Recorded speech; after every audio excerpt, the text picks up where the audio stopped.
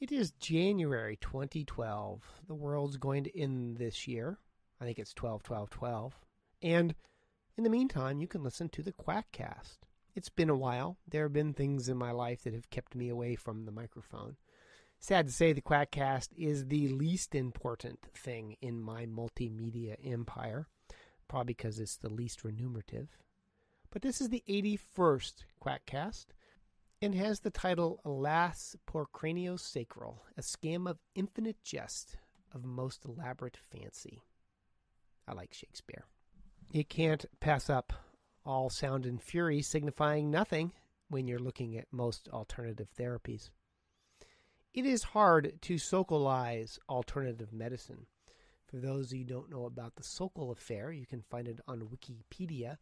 But a physicist named Alan Sokal wrote a paper which he submitted to Social Text, a journal which specializes in postmodern cultural studies. It was nonsense. They published it. He let them know it was nonsense. It was called Transgressing the Boundaries Towards a Transformative Heuristic of Quantum Gravity. I can't pronounce these words. But it was nonsense, and they published it anyway, and were most embarrassed thereafter. It is hard, however, to come up with an alternative medicine that is goofier than something that is already being practiced. The closest was buttock reflexology/acupuncture, where an abstract was submitted to a meeting where someone supposedly found a projection of the human body on the buttocks, and that by touching them you could alter disease elsewhere, just like projections on the hands or the head that you see in acupuncture or in the eye like you see with iridology. This was accepted at the meeting, and then the people who submitted it said, ha, just a hoax. But it is very difficult to come up with nonsense that people aren't doing. Given the propensity for projections of the human body to appear on the iris and the hand and the foot and the tongue and the ear, postulating a similar pattern on the buttocks was a simple variation on a common scam. Don't forget that stands for Supplements, Complementary, and Alternative Medicine. I stole it from ratbags.com. A common scam theme. So the buttocks, not really any different from any other of the focal acupunctures. Most of scam does not concern itself with any application of reality or physiology or anatomy or biochemistry, and all that can be expected to be ignored in virtually any scam modality. Every time I think that the heights or depths of absurdity have been reached, I discover a Bracco the Starer or a Himalayan salt inhaler. This podcast is not affiliated with the Journal of Irreproducible Results in any way, and I do not want anyone to think that what follows is a hoax. I am not, I repeat, not making anything up. This is not fiction. Well, it is fiction, but it's not written by me, and it is practiced and believed by some who really should know better. And that's craniosacral therapy.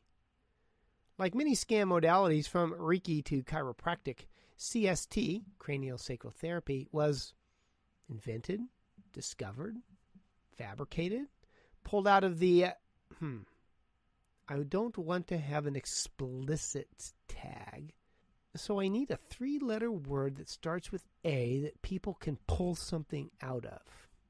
Air. It was pulled out of the air by William Gardner Sutherland.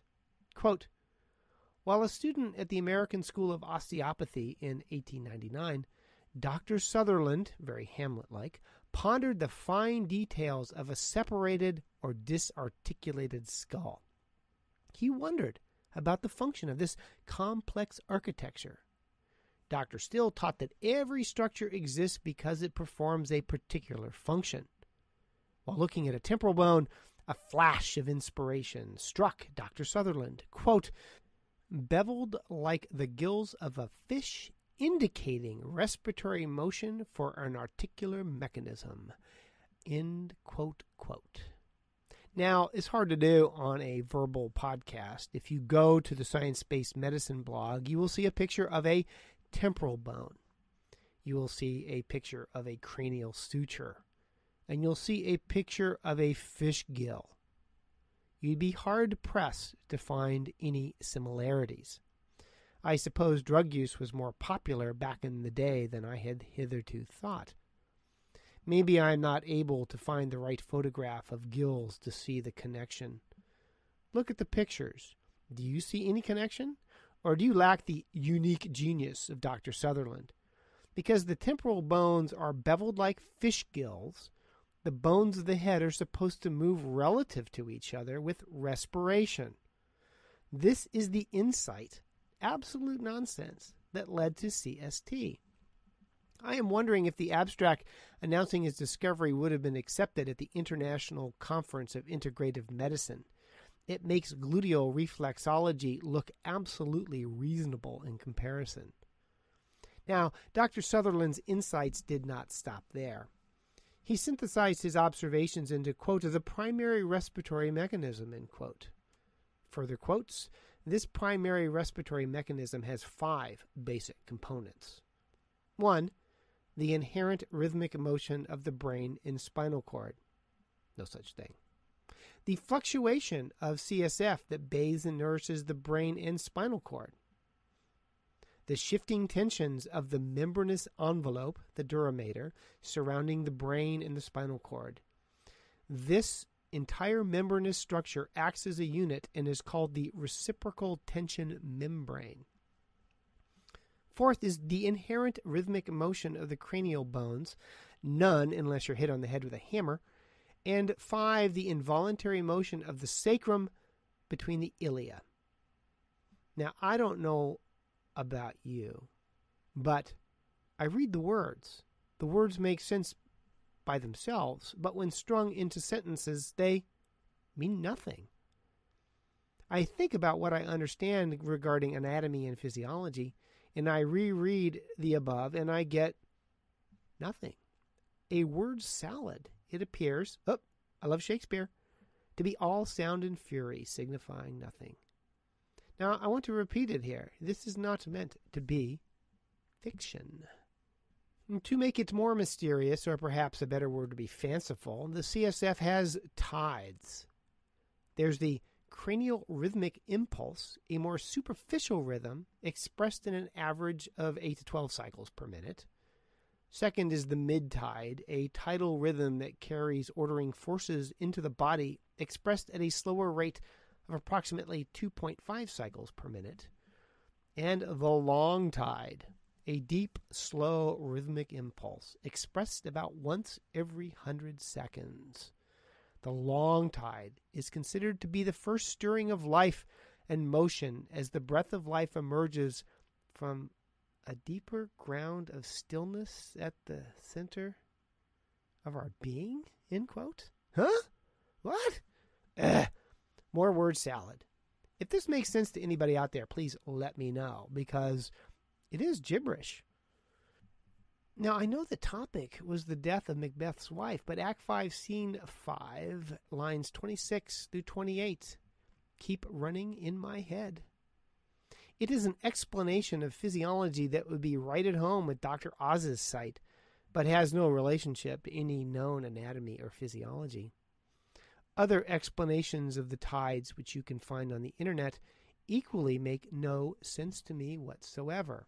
There are YouTube videos that will...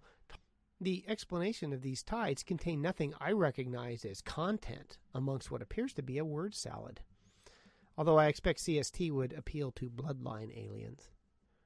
I do not think there is a scam where the practitioners deny the evidence in their hands quite the same way that CST does. There are videos of CST therapists saying that, unlike what is taught in medical school, the bones of the skull are not fused and they articulate. They say this with a skull in their hands. It is a skull, unlike Yorick's, that has never been contemplated. If you have ever held a skull in your hands or been in a neurosurgical case, it is very evident that the cranium is noted for being rock solid at its joining of its bones. The metaphor is thick as a skull, is it not? It is not a fish-gilled skull. Acupuncturists may blather about meridians and homeopathists drivel on about the memory of water, but at least they do not hold the disconfirming evidence in their hands denying its existence. I have seen patients deny an obvious tumor or advanced symptom of AIDS, so people's ability to deny reality right in front of them is truly remarkable. But I would ask that these CST therapists look at that skull in your hands. The bones don't move. To have a whole field of scam based upon the denial of palpable reality is most curious. But as Mark said, sort of, who are you going to believe, Sutherland or your lying eyes? What does a practitioner do with the insight that the CSF flows incorrectly and that the cranial bones are out of whack? Well, quote, CST involves the practitioner listening through the hands to the body's subtle rhythms and patterns of inertia or congestion. Huh? Through the development of subtle palpatory skills, the practitioner can read the story of the body, identify places where issues are held, and then follow the natural priorities for healing as directed by the patient's own physiology. End of quote. As I gather from the gibberish on the YouTubes and CST sites, they push your bones of your skull back into place, alter and optimize your CSF flow, and make you better, I think. Because again, nothing they say really makes any real anatomic or physiologic sense. Quote, the trained practitioner palpates the sensation of resistance on the skin surface overlying the spine and cranium. Resistance is thought to be indicative of underlying CSF stasis, and following treatment, the absence of drag may indicate that CSF stasis has been reduced, end quote. And this is only one of a tedious series of examples. So they can essentially feel the tides in the CSF rhythms and alter them. They can change the tides, at least the CSF tides. I am pretty old school when it comes to altering tides. And to tide and to time Pat du Iberin were Shane Buen Ibisset. Yes, my pronunciation of Old English is only as good as my pronunciation of French. The modern version is the tide abides for, tarrieth for no man, stays for no man, time nor tide tarrieth for no man. Which is obvious, which is why it is an aphorism. They go on, quote, the cranial rhythmic impulse is an oscillation recognized by many bodywork practitioners, but the functional origin of this impulse remains uncertain. Fooling yourself much? We propose that the cranial rhythmic impulse is the palpable perception of entrainment, a harmonic frequency that incorporates the rhythm of multiple biological oscillators. It is derived primarily from signals between the sympathetic and parasympathetic nervous systems. Entrainment also arises between organisms. The harmonizing of coupled oscillators into a single dominant frequency is called frequency selective entrainment.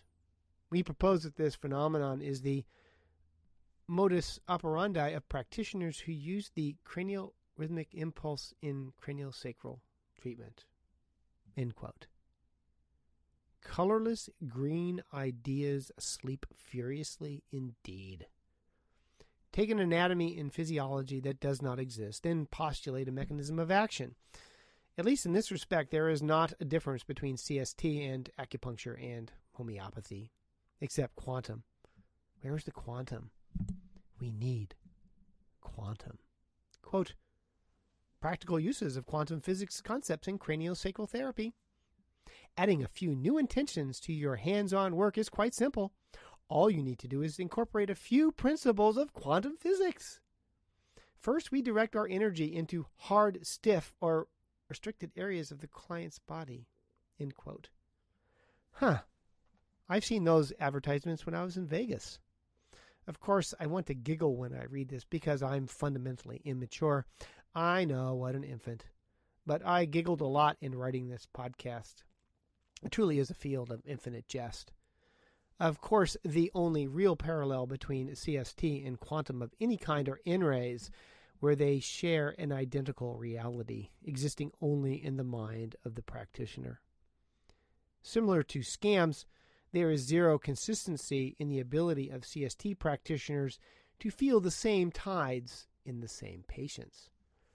They did a study where they looked at the ability of CST practitioners to find consistency. And they found, quote, the results fail to support the construct validity of the core link hypothesis that is traditionally held by proponents of CST and osteopathy in the cranial therapy. They found no intra-examiner reliability. Big surprise. Reproducibility and ability to consistently feel the tides has been refuted in more than one trial. Their ability to deal with the tides is not consistent. King Canute, they aren't. In reality, what do CST practitioners do? They lightly massage your head. And they treat everything, supposedly, from Down syndrome to headache to PMS. Like all scams, it is a diagnostic and therapeutic intervention for all purposes. The YouTubes have no shortage of videos demonstrating the techniques of CST. One practitioner states she pushes the bones back into alignment with a 5-gram pressure, the weight of a nickel. I do not think a nickel's worth of pressure would move a skull bone a quantum amount, not even if it were dropped off the Empire State Building. Once I had a colleague, not me, who commented he liked to have haircuts because the scalp massage with the wash and conditioning was very relaxing. And I will admit that lying on one's back while your head is massaged looks very pleasant, especially if it occurred in the middle of a busy workday and Blue Cross paid for it. If you had a process that was due in part from stress, I can see where a CST session would be most beneficial. I always return to the example of the relaxing effects that apes have with mutual grooming. Although, in deference to 1 million years of human evolution, the therapist won't try to pick off fleas from his patient. Or so one hopes. I wrote the last paragraph before I did a PubMed search on the topic. So let's see if CST helps headaches, independent of the incomprehensible blather that underpins the field. I bet it would be helpful for anything with a subjective endpoint, and I bet for hard endpoints, CST will do nothing. There are 56 hits on the PubMed using craniosacral therapy as your search criteria, and there are no even remotely well-done studies using CST. The most interesting study predates the New England Journal of Medicine asthma article last month that definitively showed, as definitively as you can do anything in medicine, that all placebo effects are subjective and there are no objective effects of the placebo. In this particular study, quote, subjects were randomly assigned to one of 5 groups: acupuncture, craniosacral therapy, acupuncture and craniosacral, attention control, and waiting list control for the treatment of their asthma. And can you predict the result? You betcha. Patients were improved subjectively, but their objective asthma was no better. Quote, when treatment was compared with the control group, statistically, treatment was significantly better than the control group in improving asthma quality of life, whereas reducing medication use with pulmonary function test results remain the same, as one would expect from a relaxing head massage. Others are also less enthusiastic about CST. This systemic review and critical appraisal found insufficient evidence to support craniosacral therapy. Research methods that could conclusively evaluate effectiveness have not been applied to date. Yet, despite the structural integrity of the skull, CRT proponents insist it pure si move. See, I can't do Italian either. Galileo said that, right? And yet it moves. And there is one time when the bones of the skull are movable, after head trauma. Then perhaps pushing on the skull, perhaps 5 grams worth, may not be such a good idea. I have seen enough trauma over the years to be cautious about breaks in human structural integrity. Not so much with CST. Quote, although craniosacral manipulation has been found empirically useful in patients with traumatic brain injury, 3 cases of iatrogenesis occurred. That means practitioner-induced. The incidence rate is low, 5%, but the practitioner must be prepared to deal with the possibility of adverse reactions, end quote. Why do I think the word squelch when I read the abstract? I think I've been reading too much Joe Abercrombie of late. It turns out that the adverse reactions from CST were every bit as fanciful as its beneficial effects. In these patients with traumatic head injury, quote, these 3 cases represent a diversity of adverse reactions following craniosacral manipulation. The first patient had exacerbation of vertiginous symptoms following diagnostic evaluation alone. After sphenobasilar decompression, visceral symptoms involving cardiac, respiratory, and gastrointestinal symptoms arose. This feature suggests that either brainstem or vagal effects is a possible source of the symptom complex. The second patient had an exacerbation of headache complaint, but more important, a disturbing psychiatric problem necessitating psychiatric institutional care. The severe total body spastic reaction seen in the third patient continues to defy explanation. The possibility of a brainstem seizure triggered by stimulation of the upper cervical spine and cranial base or post-traumatic cervical dystonia remains plausible. Extensive evaluation failed to demonstrate a specific cause, end quote. The chances that lightly massaging the head cause any of the above to occur is remote at best. It is, however, a tough economy and jobs are scarce. For a mere $5,000 to $12,000 and 700 hours of time, 150 hours if you are already a licensed massage therapist, you too can be a CST provider. That's about 88 days of education, about a semester's worth. And then maybe you too could practice at a university medical center like Ohio or Duke. And of course, Dr. Oz has offered CST to his cardiac patients, so you must know it's nonsense. There are probably other institutions that are offering the raging impossibility that is CRT, but I grew weary of searching. But it should not be part of any university since, quote, we believe that craniosacral therapy bears approximately the same relationship to real medicine that astrology bears to astronomy. That is, this approach to, quote, healthcare, end quote, is a medical fiction, and it is not appropriate to teach fiction as part of medical or allied health curricula, end quote. I wonder if Duke or Ohio are going to offer astrological readings or have John Edwards as a visiting lecturer talking to the dead. It would only be a lateral step, not a step backwards. Seriously, if your local hospital or university offers CST, go elsewhere.